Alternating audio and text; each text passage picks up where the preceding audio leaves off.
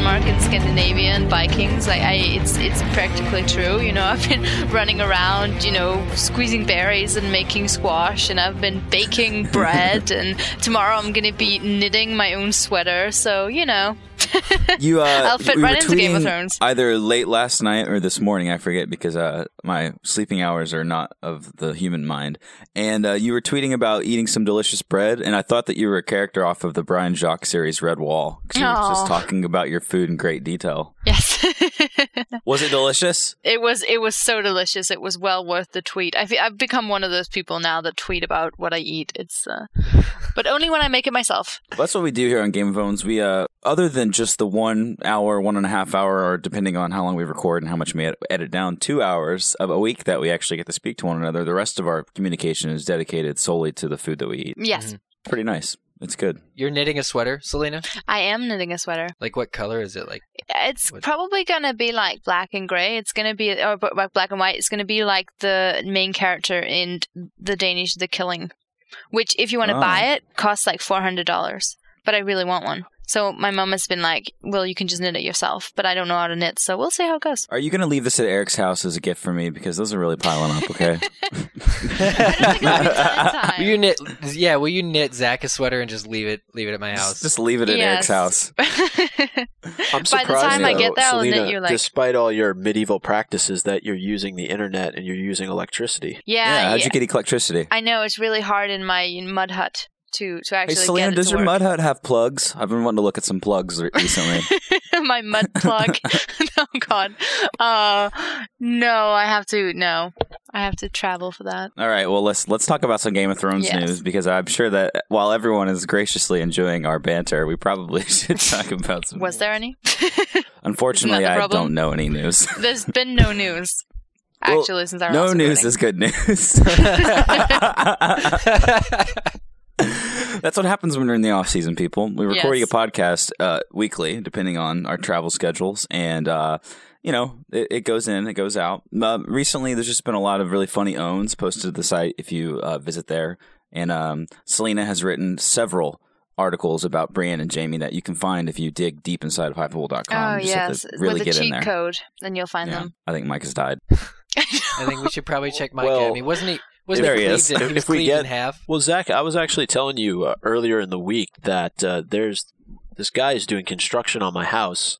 Looks exactly like George R.R. Martin, and I really had to prevent myself from taking a picture. But I was going to go up and ask him and say, has anyone ever told you look like George R.R. Martin? I mean, especially in this day and age with how popular the books and the movies have become, he could probably make a couple bucks even signing some fake autographs. Instead, he's spending 70% of his life building a new wing onto your deep estate in Long Island. Yeah, exactly. That's exactly what he's doing. Micah has the Game of Thrones empire on lock, which means it's the house that we have that's nearest right to the very edge of the wall that we occasionally climb over and record podcasts from. That's probably why my headphones sound so terrible right now. It could be. I started Podcasts this from the week's edge. book reading yesterday in a car ride, and it's really rare for me to be inside of a car ride that I'm not driving myself. And so I took advantage of it, and I read on the iPad and got my reading going, and it felt pretty good. And guys, wasn't it just a nice little, I mean, for me, it was nice to, and I don't want to skip ahead, I'm just going to say this, and then we can start chronologically where we were in the books, but it was just really cool to read a bit about King's Landing when Catelyn was approaching in her little vessel, and just getting so much more imagery than the damn show shows because of context and because of TV budget. They have like one green screen shot pulling up to the castle, but other than that, you see nothing. You know what I mean? Yeah, Catelyn's very perceptive over like all the different parts of the castle when they were built and under whose authority. It's a very crafty way George R. R. Martin slipped that in, all that history. I was actually thinking exactly the same thing when I was reading that part when they get to the castle and she talks about all the ships mooring and all the little houses and everything. And I was just thinking, just the scale of George R. R. Martin's mind is just fantastic because he can imagine all this, and he can say, okay, well, the castle is this big, so there's this many ships, and there's this distance from the harbor to the castle, and it's just mind blowing to me. Yeah, I know. And we kind of got the same thing when Jon Snow was looking at the wall with Tyrion, and he was just like thinking about the wall, just like these characters do. They think about all this history that we give. But very good plot advice, Martin. But he was talking about the width of the wall and how 12 dudes, let's say dudes, could ride abreast of the width of the wall. Or 12 Briennes. Or 12 of Briennes. About 9 Briennes. And earlier he was saying how in King's Landing there are passageways where not 2 men can stand abreast. Oh, yeah. During. So, also, King's Landing, only 300 years old. That was interesting. Yeah, that's not too old. That's older than our country. Yeah. That's destroying the Olympics right now, by the way. Sorry. May the 4th be with you. May the 4th be with you. Oh, well. Sweden's going to do all right, though. I have a feeling. I have a great feeling. No, it's cool. It was nice getting so much of that painted for us, and getting to hear about how the Queen's barge is there and their little warships all furled up because they've been living in this little stint of peace. And all I could think about was Blackwater when she absentmindedly mentioned it, and I was like, "Well, you just wait, girlfriend." Yeah, exactly. I really like that. The mention of Blackwater, and then also talking about how Roderick Cassel got sick just outside of Dragonstone. Yeah, and they also threw in the mention of the Sept of Baelor, which plays a role later on in this book. But it's just like all that stuff being collectively thrown in with just the most simple of mentions, and you just read over it thinking, oh, okay, and not realizing the importance that it plays later on in the series. I love when books do that, because like we get that, and we always bring up our Potter references, which I'm going to quote one of the emails that we got recently. I forget the name, my kind sir, but it was a very short, which is good because if an email's below 5 lines, usually you can get a reply. But it said, "Please stop with the ridiculous Potter references." Oh no! Why would they say that? It's okay because we've gotten about 20 emails talking about how much people like it. So, well, good. We have to go with the Electoral College on this one, everyone. Yeah. But no, it was cool. In the beginning of what we were reading this week, it actually starts around the same place, just from a different perspective. But I just thought it was really interesting how in the books we didn't really get this feeling, or the show, we didn't really get this feeling because it's limited, obviously, and they don't have the time to go into the backstory of stuff. But when Arya was caught or found or whatever, and they're hanging out in someone else's keep. It was Sir Raymond something, but they were hanging out in this other dude's castle that like Robert and all those guys fought against, but now they have to chill with them. So there's like 4 different families hanging out in this small castle just outside of King's Landing. So not only does this dude have to look at the grandeur of King's Landing, which Robert's chilling in with his like stag replacing all the cool logos all over it, but now he's just holding court in his little castle just because he wants to. It's awesome. Mm-hmm. And he's holding court to 2, the Starks and the Lannisters and the Baratheons who are right now in so much conflict, out looking for lost children and killing wolves, and that's just crazy. His life must be just... Right, and meanwhile, this dude's just chilling there, like probably smoking his pipe tobacco, just like, oh my god, I hope they leave soon. And they didn't have Netflix it's back like free then. drama, though, isn't it? Yeah, I know. Yeah, it's like they come and they do like all kinds of crazy stuff, and he's like, wow, it's like free TV. Well, as we learn a little later on, I bet these visits are pretty expensive. Even Catelyn had said that to Ned, when the king was coming up to Winterfell. We've learned that the king kind of spends a lot of money. So it just can't be pleasant. Well, overall. He eats, he drinks, and he whoards. Yeah. I mean, that costs some money. Yeah. I don't know. That day. It's not free. It's not free nowadays either, Food is expensive. Whores are even more. Actually, I think food is probably for the king, they're probably free. Exchange rate wise, as far as the currency goes and the degradation of the dollar over time, or perhaps maybe it got stronger, I'd say it's probably about the same thing. Probably about the same price per capita. No, but so they find Arya, which I'm gonna put a photo in the show notes that I think we posted on Goo this morning. We might have, I'm not sure. I passed it along, but it's it's like a little meme picture of one panel is her and the other panel is shit. I forgot what's the hot dude's name, Selena? Renly? No, not Renly. I said Jamie? No, the other hot guy. John? Rob? The one that you like.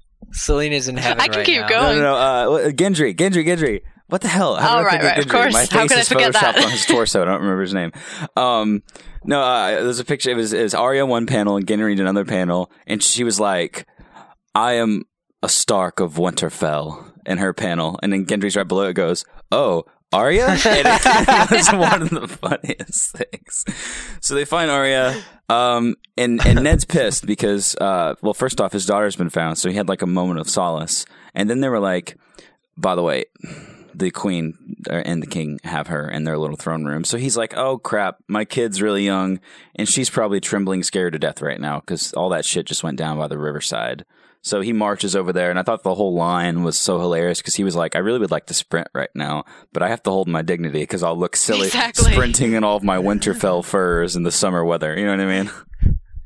Yeah, he's like, the hand of the king does not run. He fast walks, if anything. He was angry. It's been 4 days. Arya has not eaten anything more than berries. Kind of like, I don't know, maybe Selena... She could probably kind of like tips. me. She could take tips, from you, living in the forest. Yeah, and the queen obviously heard about Arya being found first. So Ned was not told until Arya is already before the queen in this council room. Of this guy. So yeah, Ned's pissed. He even says, "Damn that woman," which I thought was shocking to me because that is kind of he's letting his frustration get in the way of his otherwise what would be courtesy. To not say that sort of thing out loud, but yeah, he's just very upset and has to play the father role. We got 2 Eddard chapters this time around, which I thought was excellent. And in this first one, he is really shown, trying to control his emotion. You better savor those Eddard chapters, Eric. I know. That's what Selena said. That. She's like, "Oh, it was great while it lasts." Yes. This is one of those perfect situations where I'm always sort of annoyed when I watch a film before I read a book or something, but I appreciate wholeheartedly the fact that I see Sean Bean in my head when I think of Ned Stark. So yeah, I know, me too. I feel like I'm blessed with that. So thank you, Sean Bean, for stabbing people in the off season. I appreciate that. No so what about this whole exchange? Now, obviously, Robert doesn't even want to kill a direwolf. It's pretty intense. Like, Arya has to tell her side of the story because Joffrey has completely lied about it. She's granted that opportunity. Lord Renly has to excuse himself from the room. This is the first. Awesome. This is the first. This might not even be the first time in this book where Renly has just seemed like this big ass. No, he's so funny though, because you can just tell that he has no respect for Joffrey whatsoever, and I think any character who displays that trait is good. He's just he's just displayed as the young Robert. He's carefree. He doesn't give a crap. He practically curtsies to Joffrey on his way out and is like, "Tell me how you got beaten by a 9-year-old girl." And I was just like, "Okay, Renly, whatever." So he's dismissed and goes off somewhere else. And then this shit happens with the wolf, and I'm just trying to say what isn't this a bit like, I don't know, the transference between the wolves? Like, Cersei doesn't care which wolf gets it, but she wants blood, and clearly she's not going to be satisfied until until Starkhouse is dishonored, essentially. Right. But doesn't Sansa do this to herself, though? I mean, if she would have told the truth, who knows what the outcome would have been? And Ned even says he knows the truth because Sansa told it to him previously. Yeah, but she chooses not that's to. That's a good point. Actually, she's a kid, though. Because I think, and I think that even though Sansa, I mean, clearly you see that difference where Arya immediately goes, no, not lady, she didn't have anything to do with this, where Sansa immediately goes, no, take Arya's wolf, which is obviously horrible, but at the same time, I think just the idea that lady has to die for something that, she's clearly not a threat to anything or anyone. I think that's just terrible. And I don't think Sansa deserved that. Well, think about how long Cersei has disliked the Starks and the entire idea of them, and she never gets to stretch her power at all. She never gets to act cool. So this is pretty much the only thing she can get over Ned. So she's gonna do it, And when she does too, even Robert's like, "Damn you, woman." And I'm like, wow, she's not getting any love. No, that was a really uncomfortable scene, honestly. I thought it was amazing, though. I immediately thought of Selena. I was like, well, I'm sure she's giggling right now and leaping when Renly stood up and he's like, yeah, okay, I'll see myself out. So because Ned or Robert's like, please excuse my brother before he chokes, and he walks out, and you can hear him. And he used the word guffaw. He was when he was outside the arena, the chamber or whatever. He was guffawing, okay, just outside the door, laughing about it being a lion's tooth, and that it just entirely paints this context of this.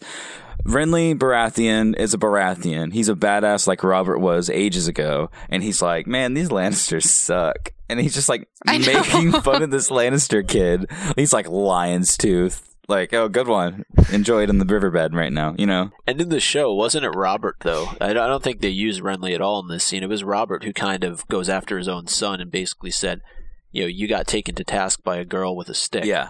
They covered it okay in the show. I mean, it was easier to keep it like so early in the series, not to give too much notice to other characters, you know? That's true. But I think it would have been really cool if we got to see early on just how sort of swaggery Renly is, because I mean in the book so far he has just got an incredible amount of swagger over really anyone else at the moment. Like he's cool, he does his shit, and he moves on. That's empowered later on when Ned, I believe it's the later Eddard chapter, when he like has to remark at how much Renly actually looks like the old Robert. And then Baelish is like, yeah, he looks a lot like him. He also spends more time on clothes than any girl in this kingdom. Yes. I loved it. And I feel like that's it was kind of, I mean, I guess it's kind of stereotypical based on what we know of Renly, but I kind of liked it because we don't get the chest shaving scene in the book. We don't get a lot of explicit mentions of Renly's sexuality, so I feel like he needs to throw stuff like that in. Well, in the book, they make it seem like he's a lot more manly and more badass. Because in the show, he was manly. Like, really? Like he was manly. But, was he really? I mean, I don't want to dog on the actor. Like it was how they directed it. I just compared to the books. Compared to the books, Renly is not manly. But in the books, he's a champ. He's just like walking around wearing like sweet ass armor, and he's also well trained and awesome. And he's just like defying retards, which is so funny to me. I wanted to make the comparison to the Narnia books actually in this chapter, because Sansa's choice to essentially betray her family results in her wolf dying. It's kind of like she's divorced from the Stark family now that she no longer has a wolf. But she made that decision to betray Arya as a result of it, and I just think it's similar to, Sansa does it for Joffrey. Essentially, her heart goes faster when he touches her on her shoulder in the previous chapter, and she's made this choice where she says, "I'm not sure." Such a betrayal. In the Narnia books, Susan, the older sister, is eventually cast out of Narnia. Because it is said that she has more interest in makeup and boys than in Narnia, or in Aslan, which is obviously the god character. Mm-hmm. And she gets cast out, though, essentially for the same reason, that a boy has come between her and, what her siblings are doing. So I thought that reference was able to be made, and hopefully it'll offset some of our Potter references. That was a legit reference. That's a really good reference. I really think I didn't even think of that, but I always thought of Susan's choice sort of more of the Peter Pan, growing up kind of situation. But it's a good point. It's one of J.K. Rowling's, bringing it back to Potter, of course, it's one of J.K. Rowling's complaints about the Narnia series, though, that Susan is really shit on, I want to say, overall by C.S. Lewis, for growing up, essentially. But so Sansa made that decision, and we just see kind of the beginnings of a long twisted path where Sansa has to, continuously toe the line between being a Stark and being the betrothed to Joffrey. So that made me uncomfortable. It was supposed to in this scene. But, it's just going to get worse, I think, having seen this show. Serious question. What would you guys have done if it were you? Because I personally think that she made the best decision. As who? If I were Sansa in that situation. Sansa? I think she made the best decision because she just chose to go in there and basically plead the fifth. She was like, I didn't see anything. Like, she's like, I'm not going to call my sister a liar. I'm not going to call the Prince of the Seven Kingdoms a liar. I'm just going to chill. Yeah, it's a good question. It's hard to say that we betray our own family. But Ned knows the truth. So Ned knows that Sansa, maybe he even respects a little bit of the fact that she's trying not to be as bold as Arya in this whole situation. The fact is, Arya and Sansa being different people, that's a good thing, that they're not the same character. Otherwise, Ned would have a lot, more to deal with in terms of this politics. But I do struggle to think that Arya and Sansa's relationship is a little bit more important than, the relationship between Sansa and Joffrey at this point. Joffrey sure doesn't care what Sansa says. So I don't know. I don't know what I would have done. The whole situation is just so unfair. Like the way that the queen is acting, the way that Arya is telling the truth and no one believes her, and that Sansa doesn't stand up for her, and then the fact in the end that Sansa is the one who ends up losing the wolf that did absolutely nothing wrong. I think just in that sense, I would be so incensed by the unfairness of it all that I would be like, I actually want to tell the truth. But you're right. It's a good point that you're making, Zach, that, angering your future husband. They just have to be so smart because, like, they're playing politics, because the way they're raised in this high court world, like, they're raised to sort of respect the king and the king's royal family more. I mean, the same, if not more, than their own. It's like loyalty. I think King Robert said it best. Children fight, and that's the reality of it. They're just children. And to take such extreme action, though, I mean, it's almost like, what if you had a friend who had a dog who you guys were messing around and all of a sudden the dog came up and bit you? Would your parents react and say, hey, actually, we want that dog put to sleep, or something to that effect? I mean, it's kind of like that in a way if you're bringing it to present day.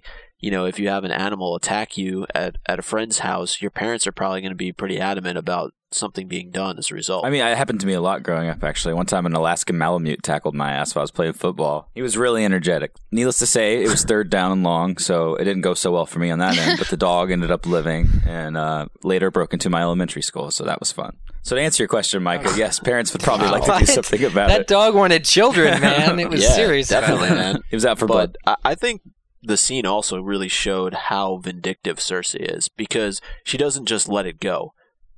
Arya brings up the fact Nymeria, she got away, but Cersei insists on there being blood for Joffrey drawing blood, in that scene, and they go and they kill Lady. And I really liked how noble Ned was about it. Yeah.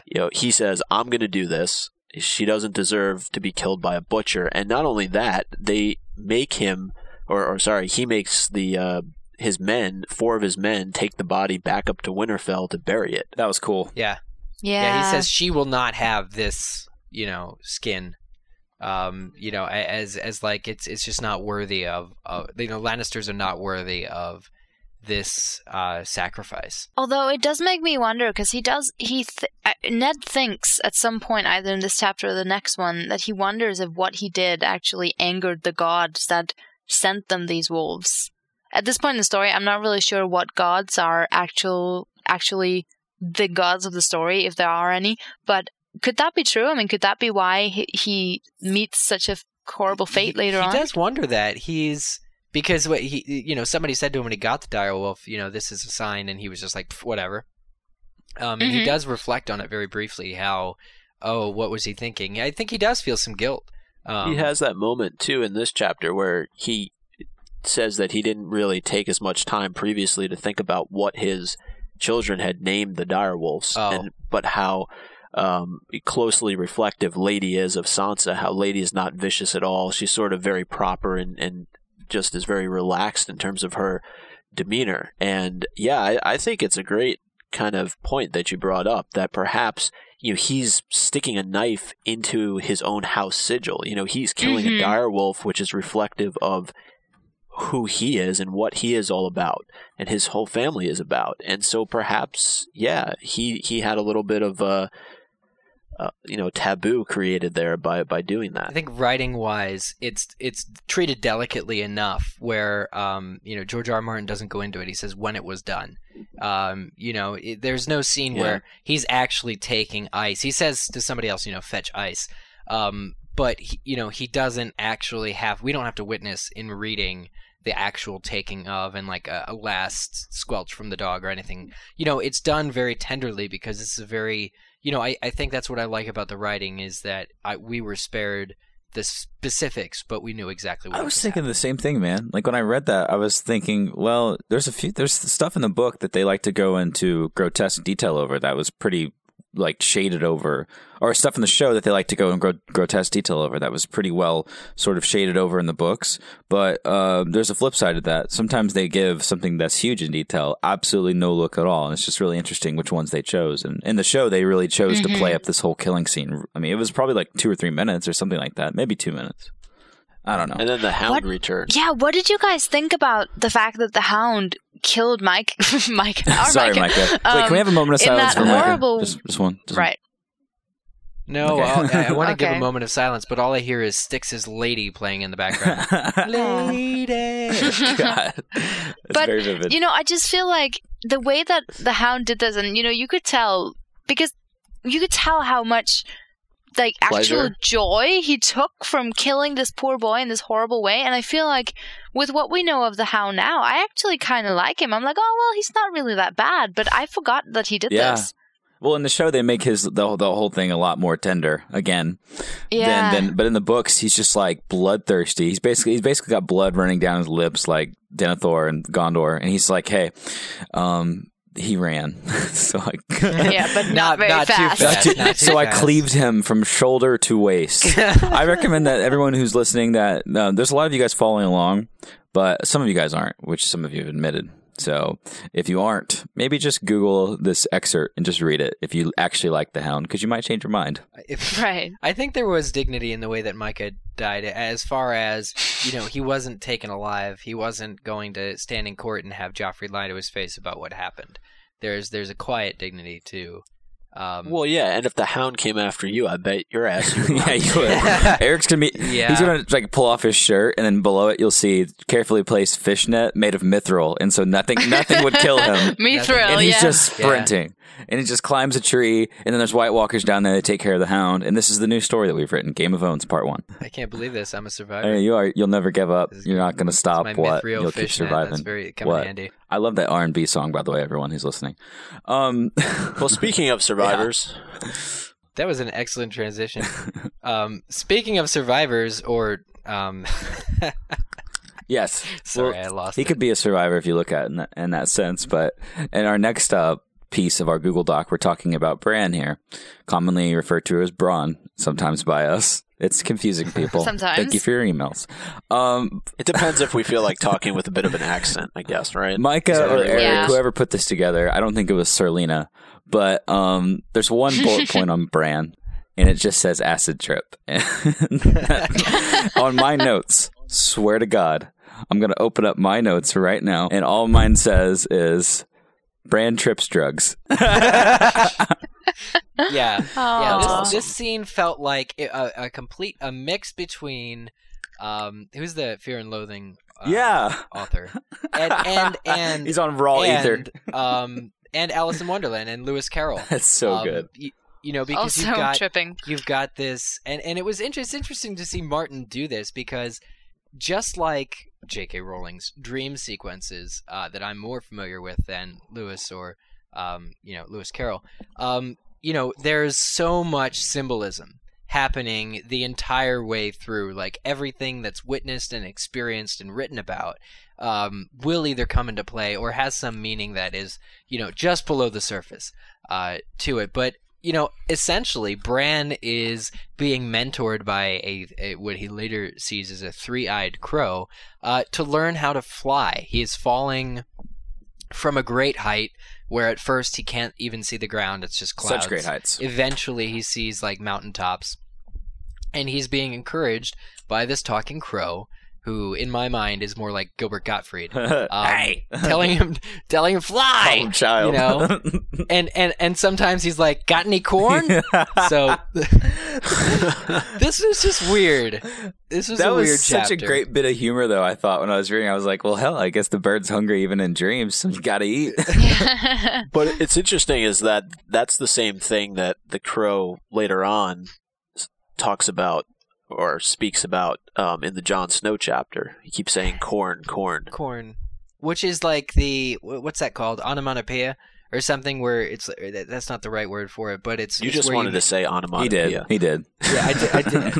Well, it's still like it's like burp sounds like burp. Corn is what the crow is saying sounds like corn. It's not actually saying corn, but maybe I can tell you're not from Illinois originally, Eric. Just by the way you say corn. I did a bunch of ad work for this agriculture company, Case IH, and I got to hang out in some Illinois cornfields last year in Decatur, Illinois. And then when they talk about corn, I'm going to give you guys my best impression. They're like, we're going corn here. Karn is real growing here. Karn. So you've got that Hershey's, Pennsylvania accent. It's like molasses falling right out of your mouth. Say it again, Eric. Corn. There you go. Sorry, moving on. But though, about that whole dream sequence thing it was amazing because when I read it the first time, I just remember being like, because obviously this isn't really in the show at all, ironically enough, because they kind of do cut out these kind of vision thingies. But I was just like, it's cool, he's waking up, blah, blah, blah. But then reading it this time, Bran actually, before he wakes up, he sees everything that's going on in the kingdom. Like, he actually sees, and not even, he doesn't, it's interestingly enough, he doesn't only see everything from above, he at one point is like, he sees inside Catelyn's cabin on the ship. It's like, he just sees everything. And I'm thinking of the Game of Thrones opening credits as actually Bran. Oh, that's good. Whoa. And he like sees their emotion too. Like he knows what his mum is feeling. Yeah. He's like, well, she's sad about stuff. I have another Harry Potter reference here. How many of these can we get in the first 30 minutes? Bring it on. But no, when he's falling, he sees Master Lewin on his balcony at Winterfell, and it says he's, quote, studying the sky through a polished bronze tube and frowning as he made notes in a book. And I just keep thinking of the centaurs being like, shit, man, Mars is bright tonight. Bran is falling. Mars is bright tonight. Shit. And he like frowns and makes a note in the book. So Master Lewin knows what's up. He's like, winter's coming. He's got that keychain with all the bling on it. He knows what's going on, guys. He's frowning and making so Master Lewin. Maybe though, honestly, maybe this is just in the aftermath of the library burning to the ground at Winterfell that he needs to make new content. Yep. Probably give somebody something to read about. He's trying to get published. He's like, there's my chance. But yeah, he's obviously making notes to himself about the forthcoming. Master Lewin is just one of the most interesting characters, I think, for me. To the fact that this little bit about him would be in the but it doesn't bode well. It just doesn't bode well at all. Well, he even sees the Dothraki people over there hanging out, and they even talk about like dragons in I forget what the place is called, Ashai. Yes. Under the ground. Yeah, he's going east of the Dothraki. There we go, Ass High. Yes, as corrected in early goo. It's back. It's back, people. We brought it back. It's cool though because we're supposed to think that this is an acid trip or something. Like he's got milk of the poppy, he's asleep. We've all been there in hospital beds, and if you haven't, it's vivid. So he's seen stuff. And are we meant to think that it's not real or that it's not happening? Because I would say if there's a fraction, and let's say there's 7 things he saw, we know that like 5 out of 7 had actually just happened or were happening. So we also should probably gather that there are some dragons whispering out in the east, Yeah. Yes, exactly. That are already alive. Oh my gosh. You know what I mean? That are already alive. Yeah, that are alive. Yeah, that's exactly what I thought as well. I really wonder, because that's like where no characters have ventured before. It's true. Well, did anybody else think of Tom Petty's Free Fallin' when he was just... One more. I had a question though. There's a moment when he goes down and he's looking over, Ned and Sansa and Arya, and he references 3 different characters. That one of them is obvious. He says one shadow was dark as ash with the terrible face of a hound. Another was armored like the sun, golden and beautiful. I'm guessing that's Renly. Jaime? I thought that was Brienne. Oh, Jaime. Jaime's golden. And then over them both loomed a giant in armor made of stone, but when he opened his visor, there was nothing inside but darkness and thick black blood. Who is that supposed to be? Hodor. I thought... No, he sees Hodor. He does see Hodor in this dream. But I thought it was maybe like the threat, coming from beyond the wall. Imagery, yeah. But that doesn't make sense that it's there, because that's not what about in the south. Eventually the shadow monster. Varys. Oh, wait, I bet what if it was the Shadow Vag and it was like looming over the golden Renly? But Renly's not golden. But no, I still think the golden one is Jaime. Yeah, no, Renly would be like rainbow colors. Probably. Maybe it's Cersei. Well, the golden, I think, is just the whole bloodline, all the Lannisters, maybe with the exception of Tyrion. But because don't we learn later that half of the gold that King's Landing owes is 3 million golden dragons to Tywin Lannister? So gold is everywhere. They have golden hair. They have all this gold that they've loaned the crown. gold has to be Lannistered. But that reminded me just now of this really weird part. If a drug trip isn't weird enough, when Bran is falling, he sees Jaime Lannister's face, pretty much saying the things I do for love. The crow freaks out. The crow's trying to get him. The crow's trying to get him to find his wings and stuff, and he's like, Bran is like thinking about if he's ever been this thin before because he looks thin. He was definitely messed up. Yeah. Jaime Look appears. at my legs; they're so scrawny. Yeah. Sorry. Well, Jaime appears, and the crow is like, he says, and I wrote this down. This is just weird. Not that. Forget that. You do not need it now. Put it aside. Put it away. Mm-hmm. Right. Is this like the thought of... So it's trying to wake him up, though. It's trying to wake up whatever it is that it needs to wake up in between his eyes that is pecking him there. Trying to wake the dragon. You know? So I think he's just... Yeah, wake it. Oh, there you go. There you go. So I think he's just... That's irrelevant. He's not going to sink into dreams or memories or anything. Is the crow good always? Because I thought when he was freaking out I don't know. that it was like he was going in and out of being a helper and then into being like some kind of like, I don't want to say demonic force that was like pushing him toward. I don't know. I felt like he was bad and good at the same time. Yeah, I mean, I think because ultimately Bran should... The first thing out of Bran's mouth should be, when he wakes up, I was pushed, by Jaime or whatever. If the crow had encouraged him to remember that and focus more on the memory, maybe, the justice could be done a little bit more swiftly to Jaime Lannister. There wasn't time, though. Right. I think that's it. Because, when Bran looks down and there's this line, he sees a vision of 1,000 dreamers impaled below him. And, that sort of, I think to me, made it seem like the crow had tried to wake up others in the same situation as Bran. That's sharp. That's good. And they had all failed and they had all died. So deep. So he's basically saying, Bran, if you don't wake up now, you're going to die. Yeah. So that's what he's trying to do. And the only way that he does is he looks deep into the heart of winter. Like, he goes beyond the wall. Like, so far beyond the wall. Winter is coming. It's on its way. The crow says to him, now you know why you must live. So he has clearly seen what is awaiting, in future books and what is about to happen. And then he just wakes up, and that's it. Man. I mean, he flies a little bit, but, then he wakes up. And, Which is fun. And there's fun. this point where he flies. Rainbow Road. It's good. No, I think that this is the best chapter so far. I'm going to go ahead and just say it. For me, it was awesome. And as a result of that, he names his direwolf. Oh, Summer. Such a good ending, yeah. Yeah. Mm-hmm. Just sealing it up. It's a shame, though. There is that little bit about he sees the direwolf crawl up on him on his legs, but he feels nothing. But then he does feel the warmth of the direwolf, so that prompts the name. So he's crippled but alive, and that's obviously a great revelation. No, I think that it's obvious in the books how important Bran is, and it's unfortunate how not very obvious it is in the show, because in the books he's the man. Like this. Well, you know what I'm saying? I feel like, yeah, but even though it's true that they cut this trip away from the TV show, in all the other later episodes, it seems he was always dreaming about that damn crow. At least for me in the show, and it's been a while, but I do remember him having all those weird crow dreams that didn't seem to make any, have any reason for being around. So they're focusing on him, but I do think you're right, his destiny is less clear. Well, it's just like showing him doing target practice in the show, but like what Selena just said, the whole thing about the other 1,000 people that Crow is trying to give like this vision to and all these different things, like that was so deep. That's some deep shit, and I feel like a lot of people will catch that. They might not catch it directly, but they'll catch it inside of their minds, and as they're reading, when a Bran chapter comes around, they're going to be excited and care just a little bit more.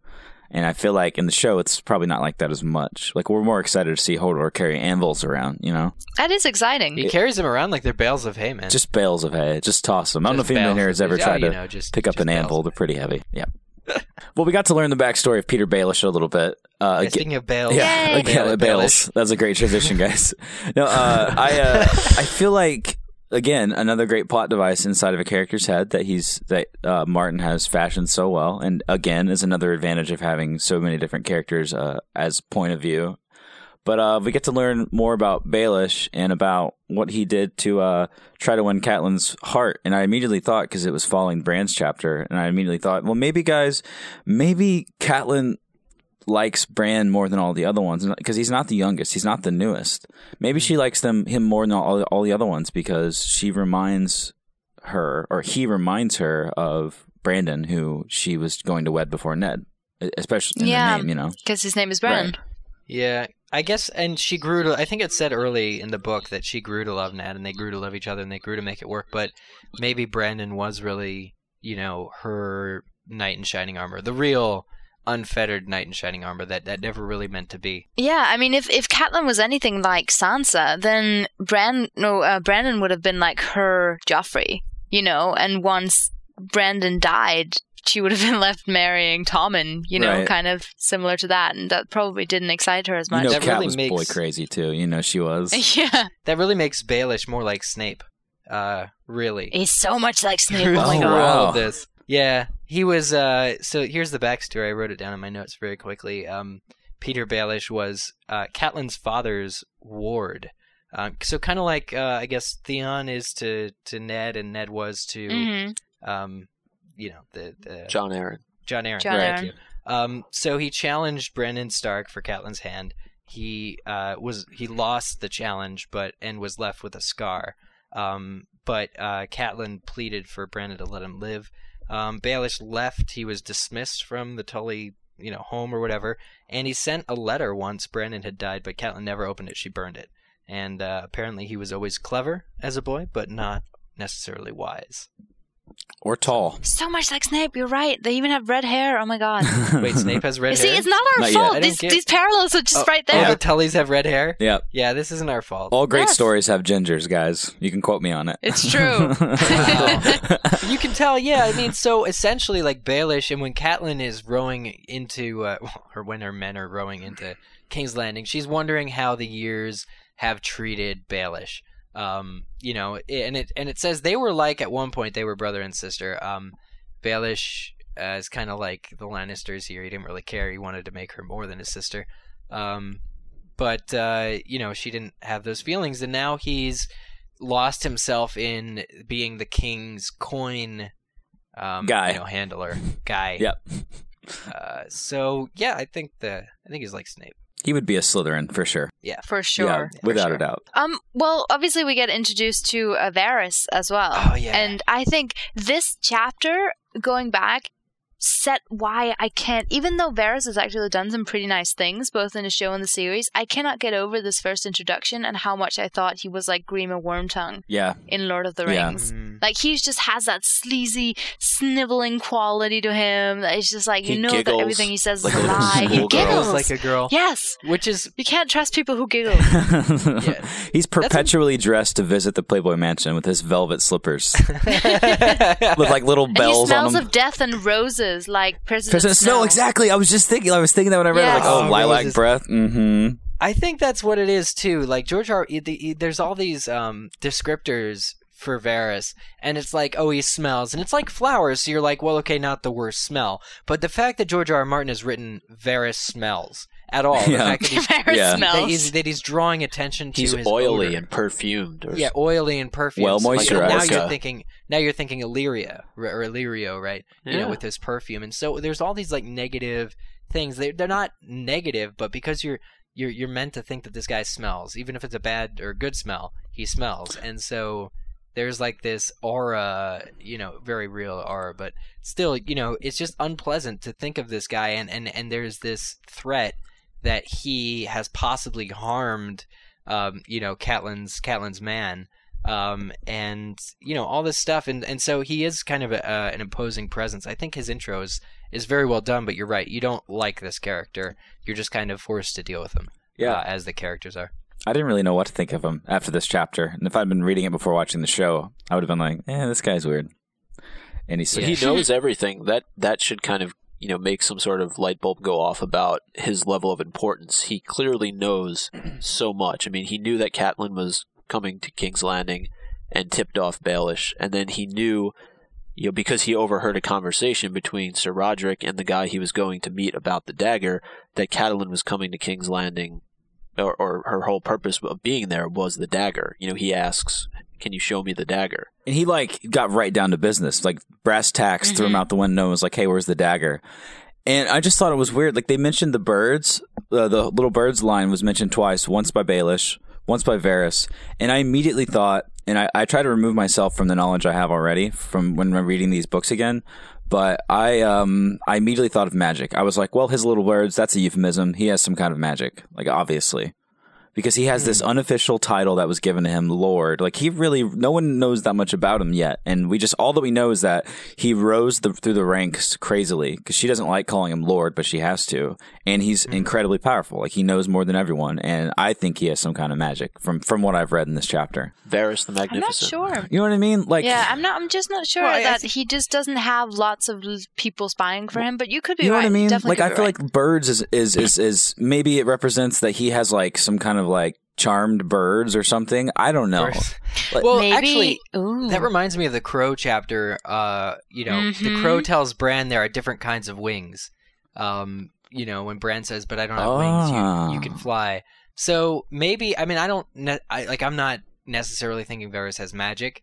I think Varys has been forced to operate in the real world ever since he lost his manhood. He's been forced to kind of live in the real hard, cold world. As a result, he's probably stronger. But I think he's developed a very real network of very real informants. However, the fact that he calls them birds is a little self-indulgent. It's a little But he's queer. also called the Spider. Yeah, he's called the Spider. Ooh, maybe he's an animagus. Maybe he is. Oh, that makes sense. He's got look for the marking next time you guys see a raven flying around. Actually, he'd probably be like a macaw parrot, like just in the middle of somewhere. Like he's in the north. Is there a hairless bird? Because Varys has no hair at all, apparently. Oh, well, I think that would He's a bald work. eagle. Yeah, there you go. There you go. Majestic. Bald eagles they're bald. Well, they have feathers. Feathers aren't really hair. He's an albino cat. The one other thing I wanted to bring up, we talked about this at the top of the show, but as Catelyn is making her way to King's Landing, there was one thing that I found that it's cruel, but it's fascinating, and it's interesting. I say cruel because that's the guy's name. That Maegor the Cruel, and I guess they named Maegor's Holdfast after him, which I think is where the Hand of the King resides, right? Maegor's Holdfast. Sure. But they described how he created this whole fortress, this whole castle, and then he killed all the people who made it so that none of the secrets about how it was created ever got out. It's smart, though. Yeah, it's so smart. It should be so illegal. If we've learned anything from this series so far, it's that no one is loyal to anyone. And so, with enough they were silver his servants, stags, they'll tell stuff, They were his servants. Yeah, Aegon the Conqueror, Maegor the Cruel. Well, apparently, so the saying was that only dragon's blood would know the castle's secrets. And I couldn't help but think, 300 years later, what if Daenerys, maybe through a dream or somehow, will learn some secret passageway that only the men of dragon's blood ever knew.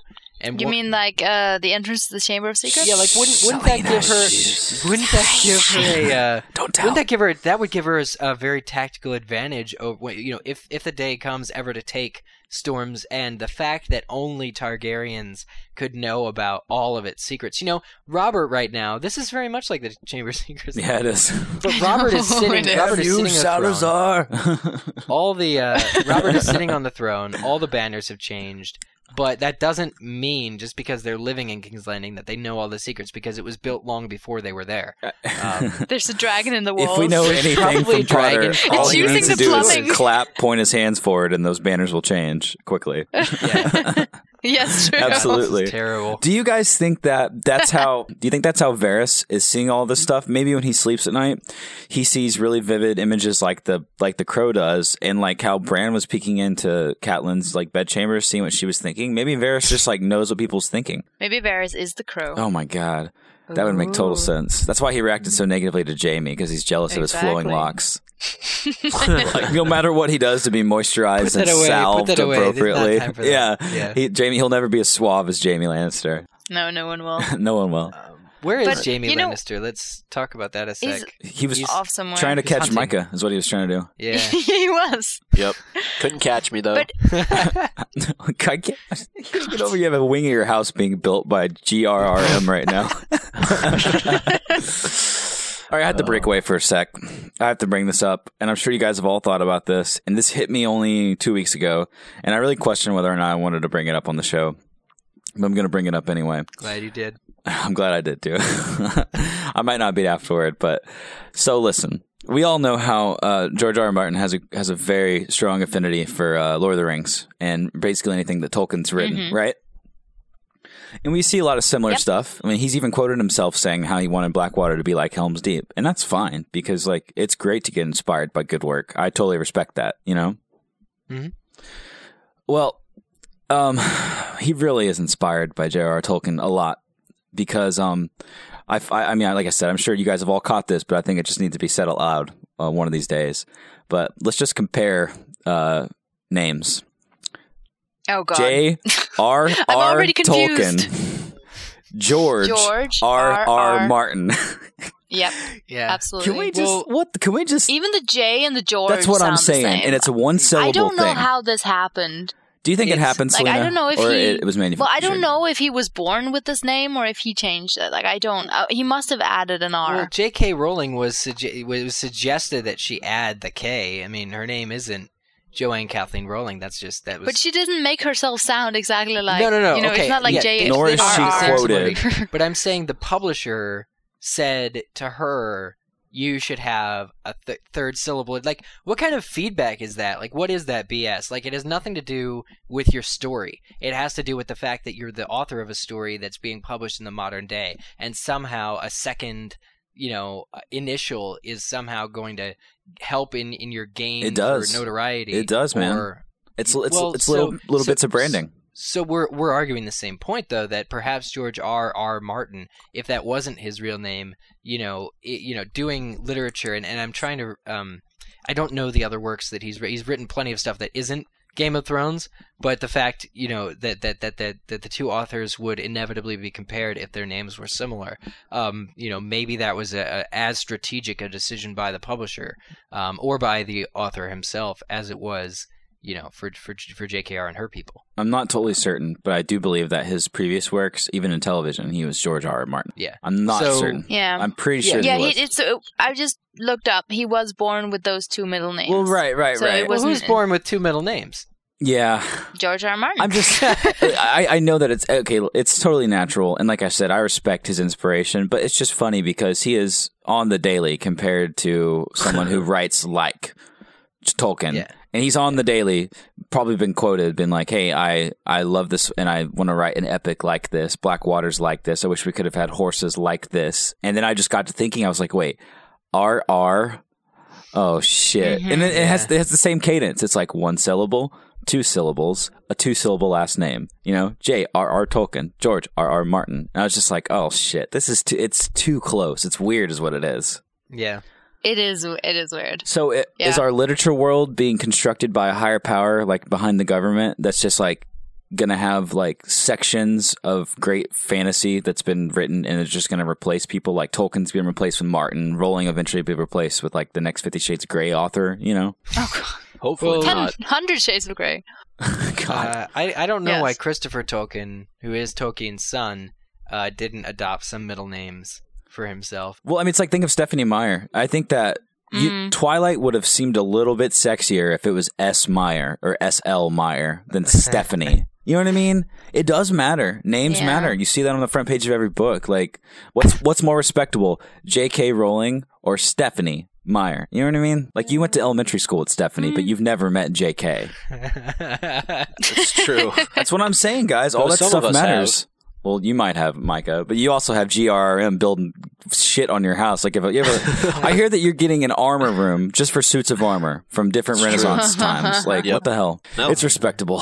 It's very respectable. Yep. So Littlefinger sees the blade. All right. He takes the blade and he's so good with it. And I thought that was a little fishy. And then he flicks it across the room, no doubt, trying to show off to, Little Miss a little bit. Yeah. Like, he's really good at that. But, like, I don't know how to break it to him that she's married to Ned Stark. So, throw your knife, but Ned's got a giant two-handed sword that's double-sided blade, and it's made of Valyrian steel. And also, it's called ice. And he's got ice. Yeah, they're yeah, ridiculous. No, I'm saying, and he has ice. And yeah. In addition to that, he has ice. Yeah. And a kingdom. Well, their awkward conversation between Ned and Baelish happens later. So, that's in the later chapter. Which is fun. But, I mean, it was shocking that we get this culprit, that Baelish says, oh, yeah, this was mine. Yeah. This was mine, but then, I lost it on Joffrey's name day. The queen got her emerald back, but everything else went to Tyrion Lannister. And all of a sudden, boom, shocking. Across space and time, right? Jon's chapter where Tyrion appeared. We know Jon is with Tyrion. It was like, oh my God, what's going to happen? Is this going to come up? That kind of thing. And it just kept the pace flowing really well. And then when we meet Tyrion, we like him. It's so shocking to us because we like him. Yeah, exactly. Yeah. Well, we're thinking, how could he possibly get out of my brain, Selena? Have been the one. I'm but sorry. yeah, we know at the time. I mean, even for people who are reading, do we know that it wasn't in fact Tyrion? I mean, I think based on what we know from the book already, we can assume that Jaime, and Cersei, Tyrion's brother and sister, would have gotten the knife off him somehow, because Tyrion is weeps for the boy essentially. I feel like it could have been Tyrion because he is sort of set up as he makes the hard choices for his family. I feel like we do know though. I mean, remember when they were breaking their fast the next morning? He was like, hey, what's going on with this? Like, no one ever told him exactly what happened. And the whole time he was chatting with Jon, there was no inner monologue that he, showed a shifty expression that Jon couldn't quite understand. Like, I don't know. I feel like it was obvious. Maybe not. To me, it was. Tyrion's innocent? Yeah, I think it's too obvious. Like, it cuts away and he's just hanging out, after Jon, is fighting with those guys. And he's just chilling and just enjoying the wall. But then he did have that, when Jon sort of got so excited at the end of the chapter and he was like, oh my God, and he, spun Tyrion around, which I'm guessing Tyrion probably was not happy about. And Tyrion sort of has that, curious expression on his face, and you think, that's true. Is he upset that Bran woke up? Yeah. Or maybe he's just sick from being tossed around like Probably. I would be. He just wasn't expecting that. Sad for his brother. With his brother, maybe he's disappointed in what his brother did or commanded, and he's just doesn't want anyone to know about it because it's his bro. Yeah, but you even remember back in the scene where they're all at breakfast or brunch with each other, Lannister brunch. About 11 C's? Let's call it 11 C's. Yeah, exactly. Yeah.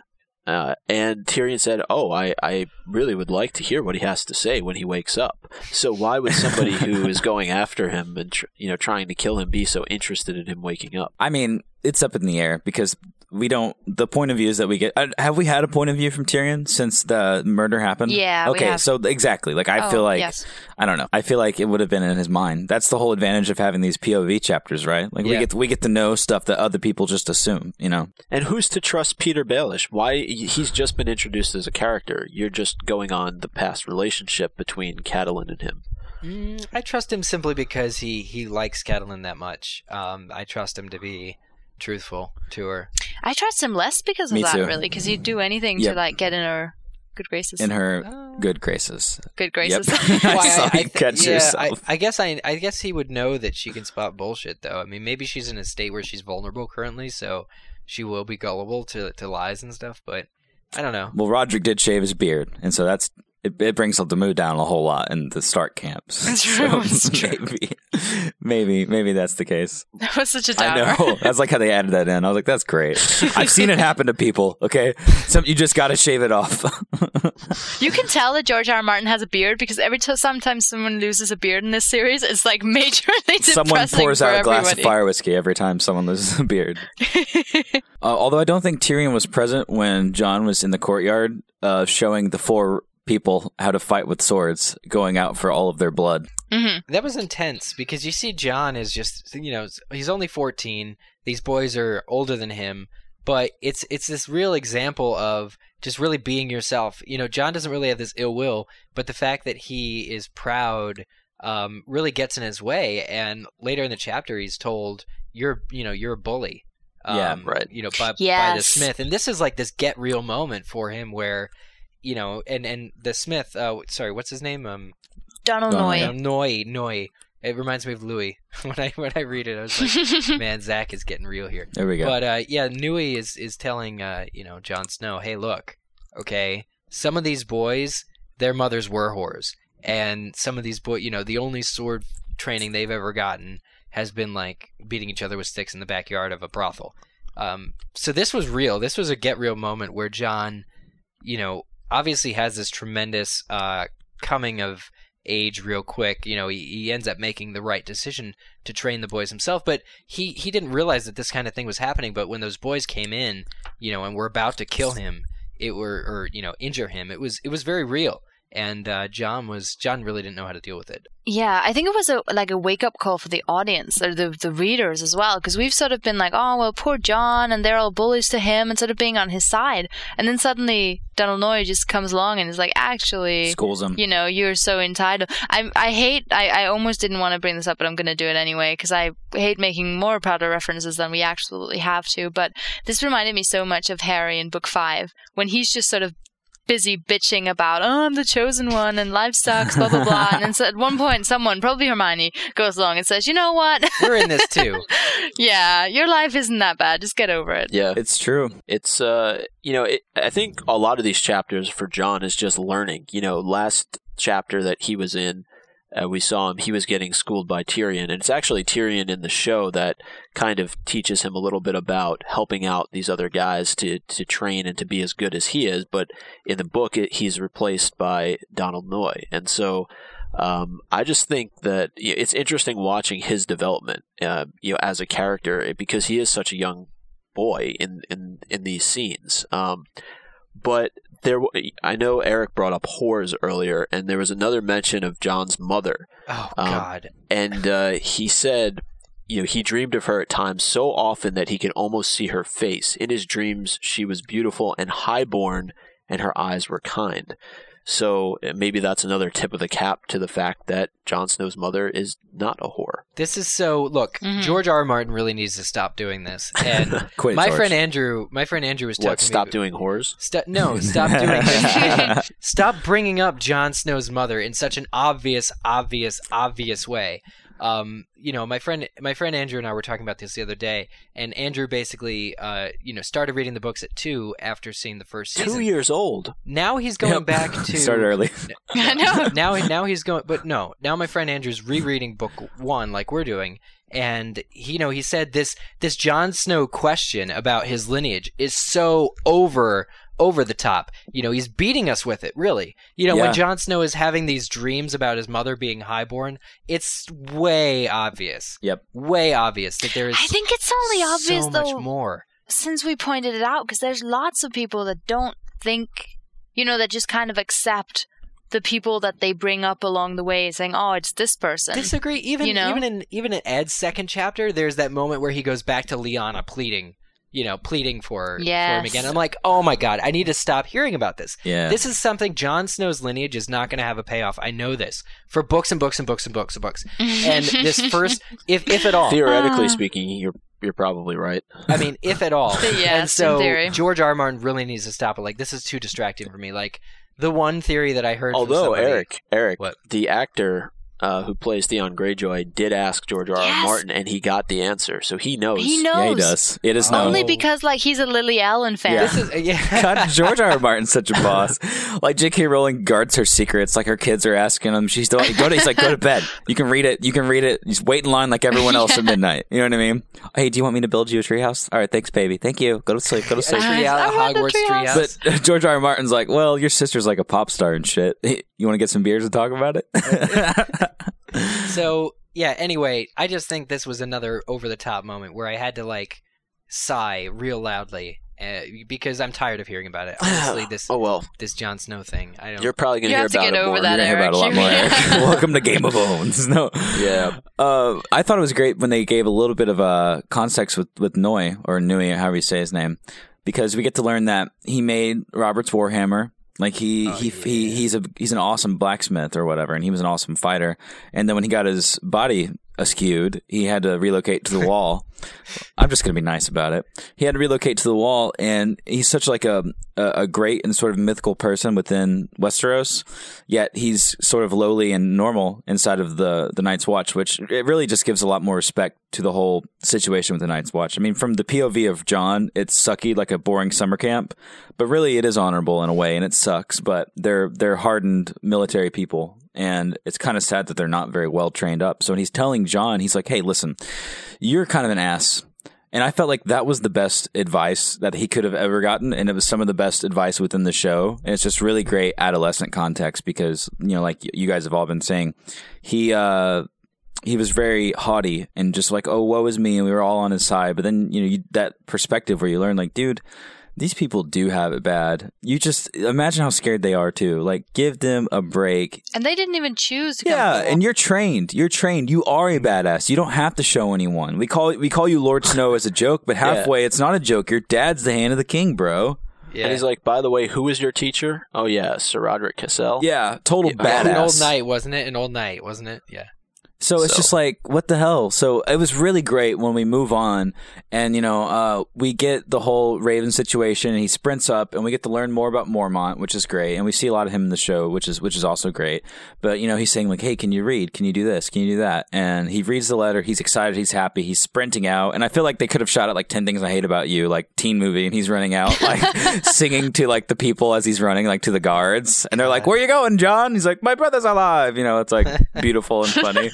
But he gets back to the cafeteria, and this is one of my favorite parts because we didn't talk about Thorn earlier, but he's a total dick, just a dick ass, whatever that is, just a shitbag or whatever. He's an asshole, but he doesn't like John. John's an asshole. We get it, but he's also a kid. Thorn has no perspective. Thorn is just jealous, and he's a bastard. Not literally, because then he wouldn't call John a bastard so much. But we get to dislike Thorn even more. But in this moment, we get a very small, I don't want to go back to Potter, but a very like Snape-esque, Potter-esque like victory where all of the people in the room are like, ha ha ha ha. And hell, even the Slytherins chuckled a little bit. And the whole time, he's just looking at John like, you son of a bitch. Yeah, he said like with the acid tones of an enemy, which is very foreboding. The fact that John has gone, well, Thorn probably doesn't even have as good training or didn't, when he came to the wall as John, now does. And the fact that John has offered to train these boys, to show them to resist it. Like that was a tremendous character moment for John. But now I'm like, oh no, now he's just got, instead of having 4 incompetent enemies, he's got 1 competent enemy. I feel like this is kind of like anyone who's ever been in school, anyone who's ever sort of had to deal with making yourself look cooler. Is what you do is you diss the teacher that nobody likes. That's true. And I can say this because I've worked as a teacher, so it's okay. But no, it's true though, isn't it? Like you find that common enemy, and that's what he did, and that's I think the only way that he could make himself cooler to the kids is I'm going to call it right now. I think the such obvious loathing from Thorn to Snow and such obvious loathing that we're supposed to have toward Thorn so early in the books, I think that Thorn is probably going to come back and save John's life at some point someday or something like that. Some kind of redemption. Snape-ish. Yeah, so, some kind of really great redemption, Maybe he's John's father. Uh-huh. Yes, maybe he is. We'll play with that idea some.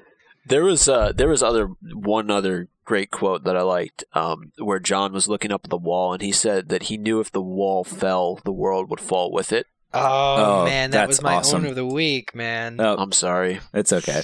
You can say that still.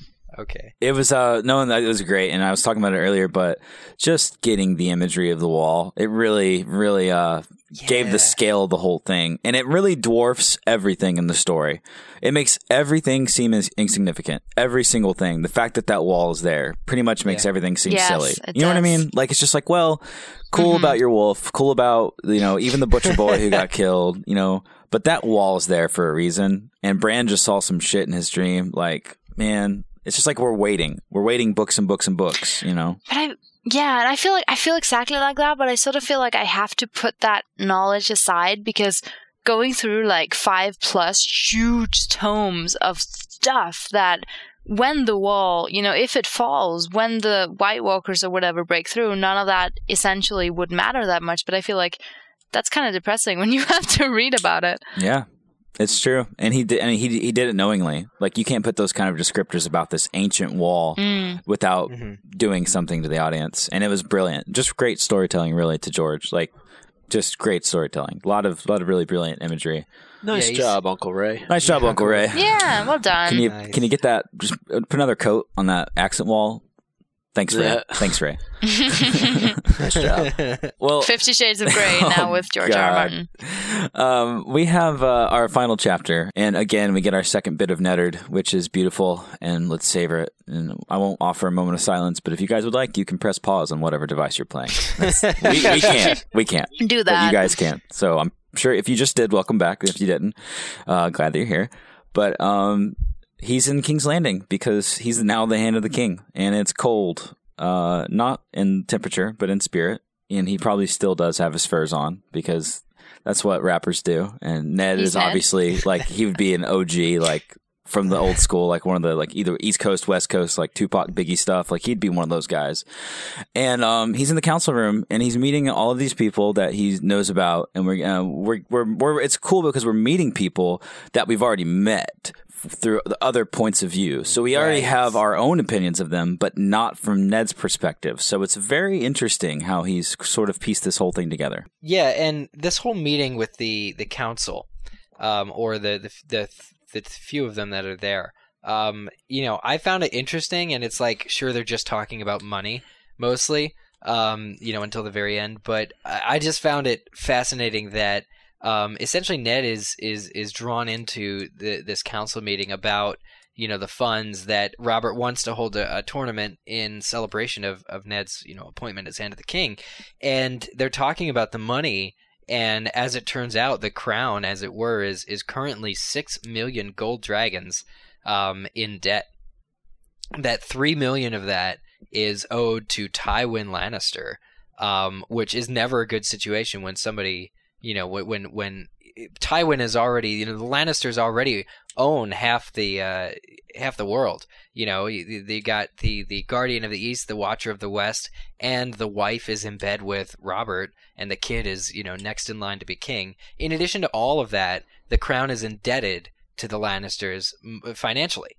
So the Lannisters really are like, I want to say that was the web, that was the spider of this whole chapter, is the fact that the Lannisters have so much control of the crown. The other part of it is that Robert has apparently been so careless that, because Ned says when Aerys, who is, the Mad King, was in power, the treasury flowed with gold, quote, end quote. And so Robert, and this is not excusable, Robert has bankrupted the crown. By not paying attention to the penny pinchers. Is it just whoring and feasting? How could this have possibly happened? Robert just like what we said last week. Robert just isn't meant to be king. He's the frat boy. Yeah, exactly. Well, yes. Yeah, even exactly. Ned is shocked. Even Ned is like, "What's going on?" Like, it's only been... Ned is like the guy who did all his homework. Has it been 14? But was still pretty good looking and filled out later. You know what I mean? Hasn't it only been like 14 years, though? It hasn't been long. No, not too long. It's 14 years, yeah. It doesn't take long to bankrupt a country. I mean, just look at us as a perfect example. That's my point. Well, 3/4 of us, at least. Selena's multi-country based. She has citizenship in 17 different countries. Speaks 7 language, including Sumerian. Anyway, and Dothraki. And Dothraki. But I feel like this was a sort of a nod toward what's happening with us and maybe China, with such ownership and depending on people so much. But also, we have a very Robert-like mindset right now with our country in real life, which is sort of scary because we see what happens traditionally throughout history and in fiction like this. What happens when you sort of have this YOLO attitude that Robert has, which is very YOLO. You know what I'm saying? Which, so YOLO. For all of you guys that are listening that aren't quite as hip, means you only live once. So YOLO is Carpe Diem. Yeah. Isn't that a the James internet, Bond movie? maybe. But no, that's You Only Live Twice. You only live twice. It's true though. Like I feel like Robert's like, damn it, I don't want to care about that stuff. That's why I hired you guys. Like you guys, like I got my manager, I got my agent. Like he's like, I'm the king. I'm the talent behind all this whole thing. Like I did the work. I'm here. So I want you guys to handle it. I just want to have a blast and not worry about that stuff. Also, I don't want to be crazy like the last guy and kill people that, you know, like if maybe I owe someone a debt, I'll just take over their castle again, and now my debt is 0, which I feel like is probably something that Homeboy used before Robert came into power. So the fact that he's so docile and so serendipitous, I think that's why they're in debt. I don't think it's because he's an idiot. I just think it's because he just doesn't want to stress about dumb shit. Yeah. But ultimately, it is their job to prevent this sort of thing. As treasurer, Baelish's job, you know, everybody's job to prevent this from happening. In fact, Ned even says, you know, how could John Arryn have let this happen? You know, it just seems it does take him by left field, the fact that the crown is broke, and that so much is already leaning towards the Lannisters. But the kingdom's fine, though. It's a lot like America right now. It's like, well, no one's like, I mean, like, in general, the kingdom's fine. You know what I mean? Yeah, I mean, they can call in their debts, and just like China could call in their debts any day. I guess you're right. You know what I mean? Ultimately, it flourishes, if that's a word.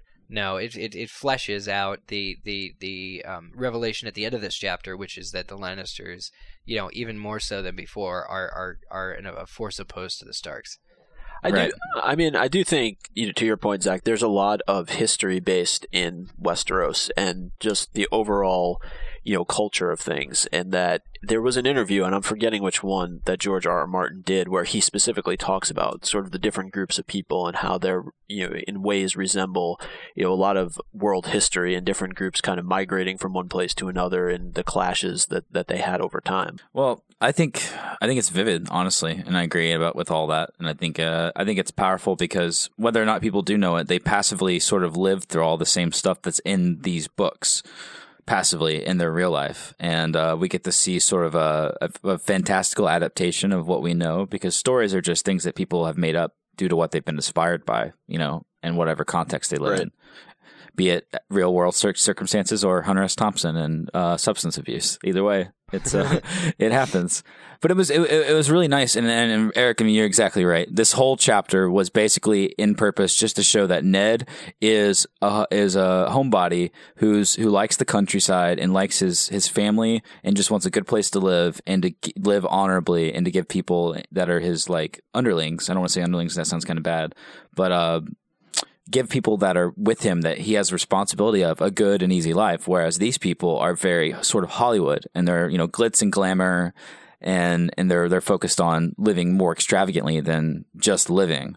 And it really paints the context for why they're doing this Hand of the King tournament in general, because I do feel like it's necessary. Like, from Ned's perspective, we think it's a total wash. It shouldn't happen. It just costs too much money. It's irresponsible. But this is their kingdom. This is the people that live in this world. This is their life. And they just picked up Robert's old, like, war buddy that helped overthrow the entire bad regime before. And they just brought him from, you know, hundreds and hundreds of miles away on horseback and carriage to this kingdom to now live here, not only just live there, but to be second in command of the entire kingdom. So he's like, you know, we got to celebrate, Ned. Like, we can't, just because I'm in debt to my wife's dad doesn't mean we should not, like, live it up, because hell, this is what people want. We're their government, you know? Yeah, it's almost like the Olympic Games. It cost England $11 billion to put on, and a lot of people are complaining that kind of money being spent with the economy, not only just in England, but throughout Europe and even here in America, being in the state that it's in, that kind of money gets spent on an event like that. And you know, that's a funny comparison as well, because if you look at like the opening ceremony, which just happened a few days ago, it was great, but it was basically England saying to the world, look how great we are. And that's kind of what is happening here as well. It's kind of like King Robert saying, look how great my new hand is. Yeah. Like me, give me money. But it's true though. It's like, I feel like we need that. I understand the angst people have towards seeing what the bill costs to put on the Olympic Games. Like, Russia has already dropped, or like their 11 billion is what it's going to cost, because they're doing the Winter Olympics there. I forget the town name, but the Winter Olympics in 2016 or oh god, that sounds horrible. Are in Russia? Russia's already That's cold. It's going to be very cold. Russia's already cold. That's the Winter Siberia? Olympics. That's the whole Come thing. on, man. It's not going to be in Siberia. That's like, I won't be in Siberia. I forget the name of the city, but Sochi. Yeah, something like that. But it's in Russia, and they put the bid in for it, and they're spending the same amount of money on the Winter Olympics. And I feel like, as a worldwide effort for what the Olympics does, or let's go ahead and say, for the sake of this, what this tournament does is that for in a certain perspective, small amount of money, they're affecting basically the entire planet of people that at least participate in the planet. So it's like, it seems like a lot of money, but every 2 years in some way, the Earth gets to come together and just kind of hang out and just chill. And I think that it is so necessary. And I think that it is something that, like I said, people may not understand it completely because it does seem like a lot of money is being thrown away. But hell, it's like at the end of the day, we can just dig up more gold or just print more money if shit really comes down to it. Like, I don't want to turn out like Kenya and have like $500,000 bills that are worth like 50 cents. But all I'm saying is like, it's necessary. I feel like it. The next Olympics. You made a good point. Good for Rob. Is Sochi. It sounds like a Pokemon. Oh, it does. It probably is. Sochi. I'm competing with Micah and Eric, and Selena, you're invited too if you'd like to be a chaser. But we're gonna join the U.S. team for Quidditch. I don't think I can do that. Well, I'm foreign. That's true. Well, what she means is she can't face off against she can't join the side of the state. She'll be joining for Denmark.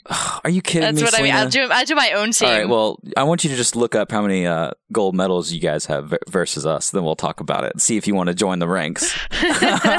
So hey guys, what do you think? That's fun till I play. What do you think about Baelish keeping Catelyn locked away in a brothel or above a brothel? Like, this is the final. Like, this is the. I think Ned and him are at odds, even more so than Ned feels, simply because Baelish has stolen his woman away. He knew Catelyn was there way before Ned did, and has agreed, Catelyn has agreed to basically go and hide away in Baelish's house or his brothel.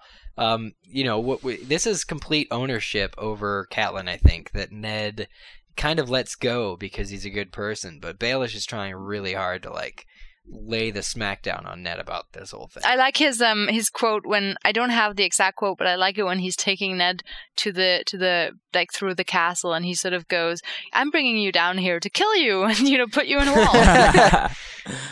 He's cool. It's like a little uncomfortable. He's cool. I mean, he sucks, but he's cool. I mean, that's the case with a lot of these characters, cool. Honestly. Like Jaime, for example. They're a kid out the window, but he's pretty damn cool.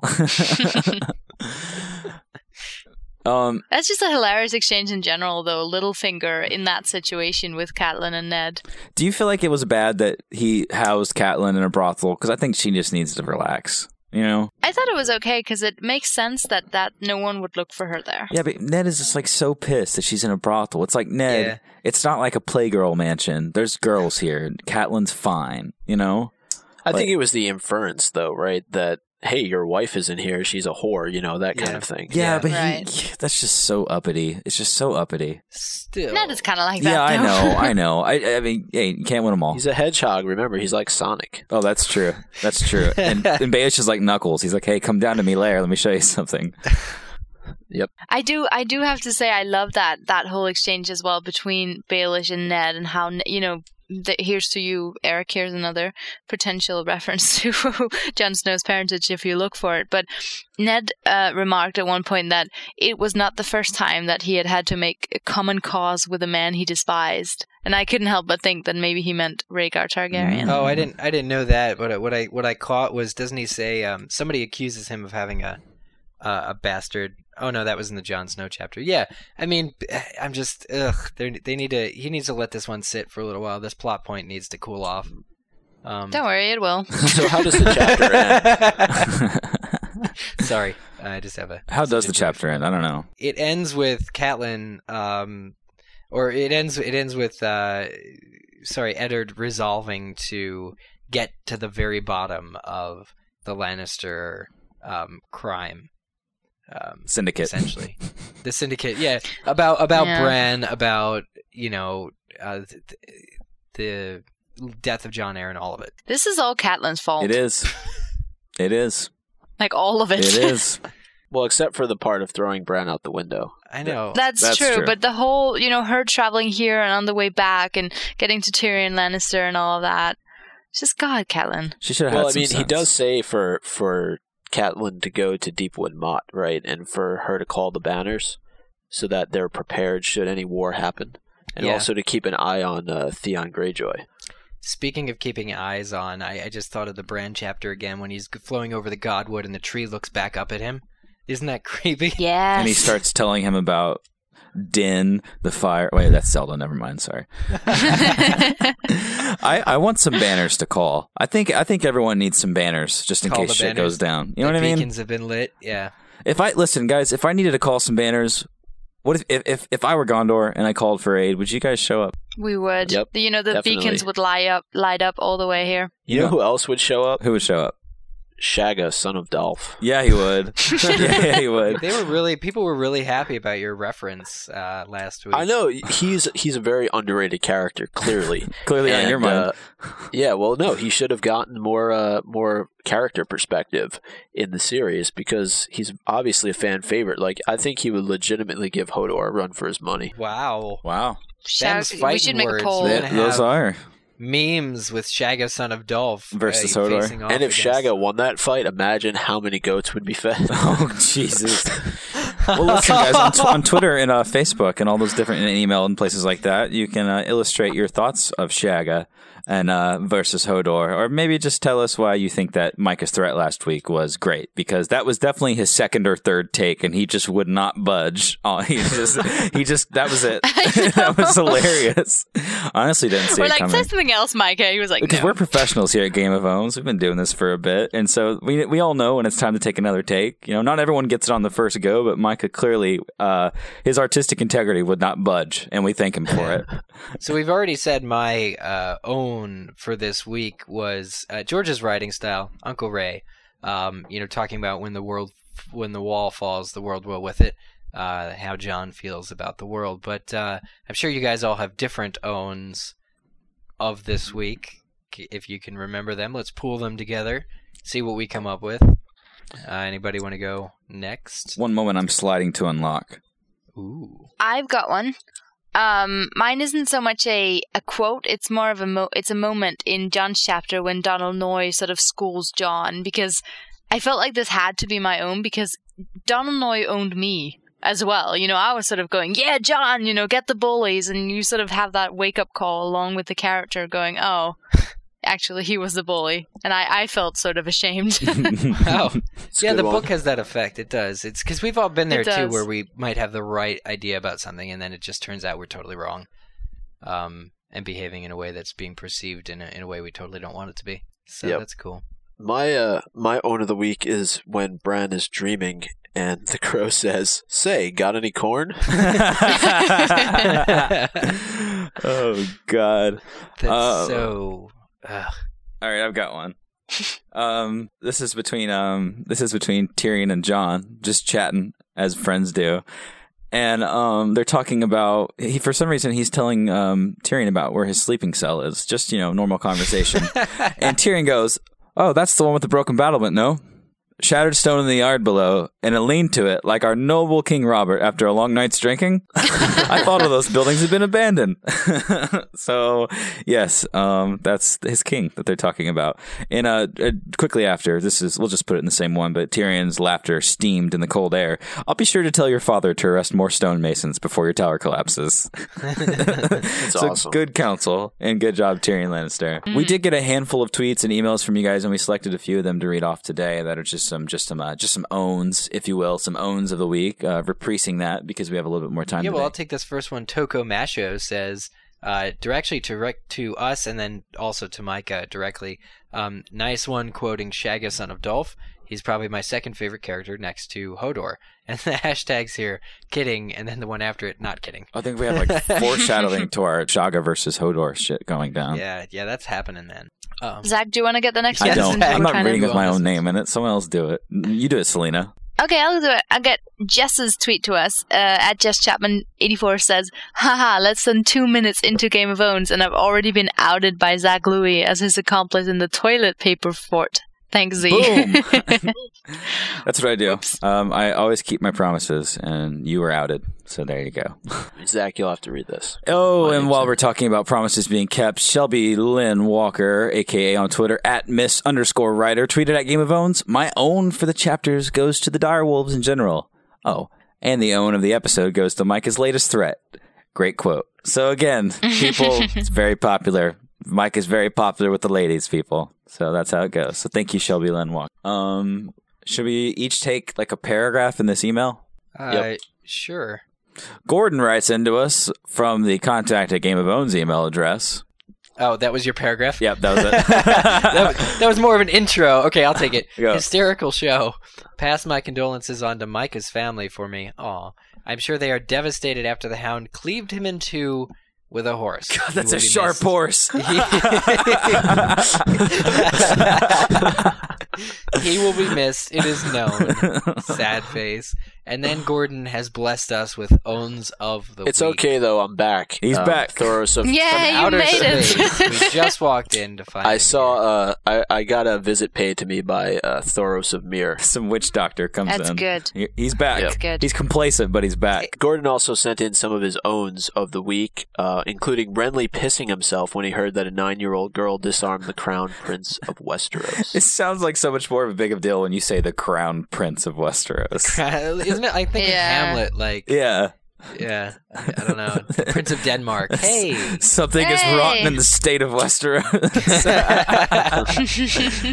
Okay, the next one is when Ned realizes how idiotic he was to kill Lady. All the direwolves have owned a Lannister. Grey Wind owned Jaime.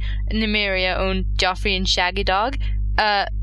Nymeria owned Joffrey, and Shaggy Dog, Summer, and Ghost all owned Tyrion.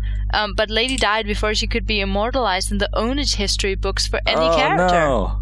That's true. Well, Gordon, some questionable comma use there, but we'll let it slide because this is not a show about grammar. But you should know that he wrote, lastly, keep up the great work. The show is awesome. And one of those smiley faces where you use the capital D. And he signed it with Gordon. So, Gordon, thank you so much for writing in. I think we can give a little round of snaps for Gordon and a little bit of snap. We're beatniks here on the Game of Owns podcast. That's not true. We are not beatniks. But if you would like to talk to us about who and what we are, we can always be found on twitter.com/gameofowns or on our own respective personal Twitter accounts. Selena has been tweeting lots about the Olympics and different things that she's excited about. And I don't even want to talk about what Eric and Mike have been tweeting about because those are questionable grown men and they're on this podcast and you can just look for yourself. Guys, you can email us as Gordon did so excellently to contact@gameofowns.com. Or visit our website, which we all contribute to at gameofowns.com for all the latest owns that happen even outside of the book or outside of the show. Bam, bam, bam, bam, hyperbole time. Can... Bam, bam, yeah, it's hyperbole time. That should be your new intro. Now with music. Yeah, you can go ahead and pass that along. I'll take my royalties soon. You can find me and all my writing at hyperbole.com. We've got some great stuff. We've got some great interviews coming up soon. I'm really excited. Do you have a corner? Do you have a corner like Andrew has a corner? I do have a corner. What's your corner called? It's Selena Wilkin. That's it? So we just changed them. I think I had like Selena Talks TV or whatever, but we just changed them to our names. Yeah. So that's what it is, and it's great. Not as great as Zach's singing, but it's pretty good. And of course, you can rate and review us on iTunes. Are we still flawless, guys? Have we checked? That's recently? a great question. I would assume that we are after last week's threat, but just in case, as we mention on every episode, we do appreciate the 5-star rate and review. And if you don't, this week, you will be forced to do a body shot of Dornish wine off of Varys's perfumed and lilac-scented nipples. Oh, God. This is Micah. You're setting a dangerous precedent, man. You heard it from the horse's mouth. The man having a home the challenge built by George himself. And that's the way it happened. I'm Zach Louie. I'm Eric Skull. I'm Micah Tannenbaum. And I'm Selena Wilkin. Hodor. Shaga.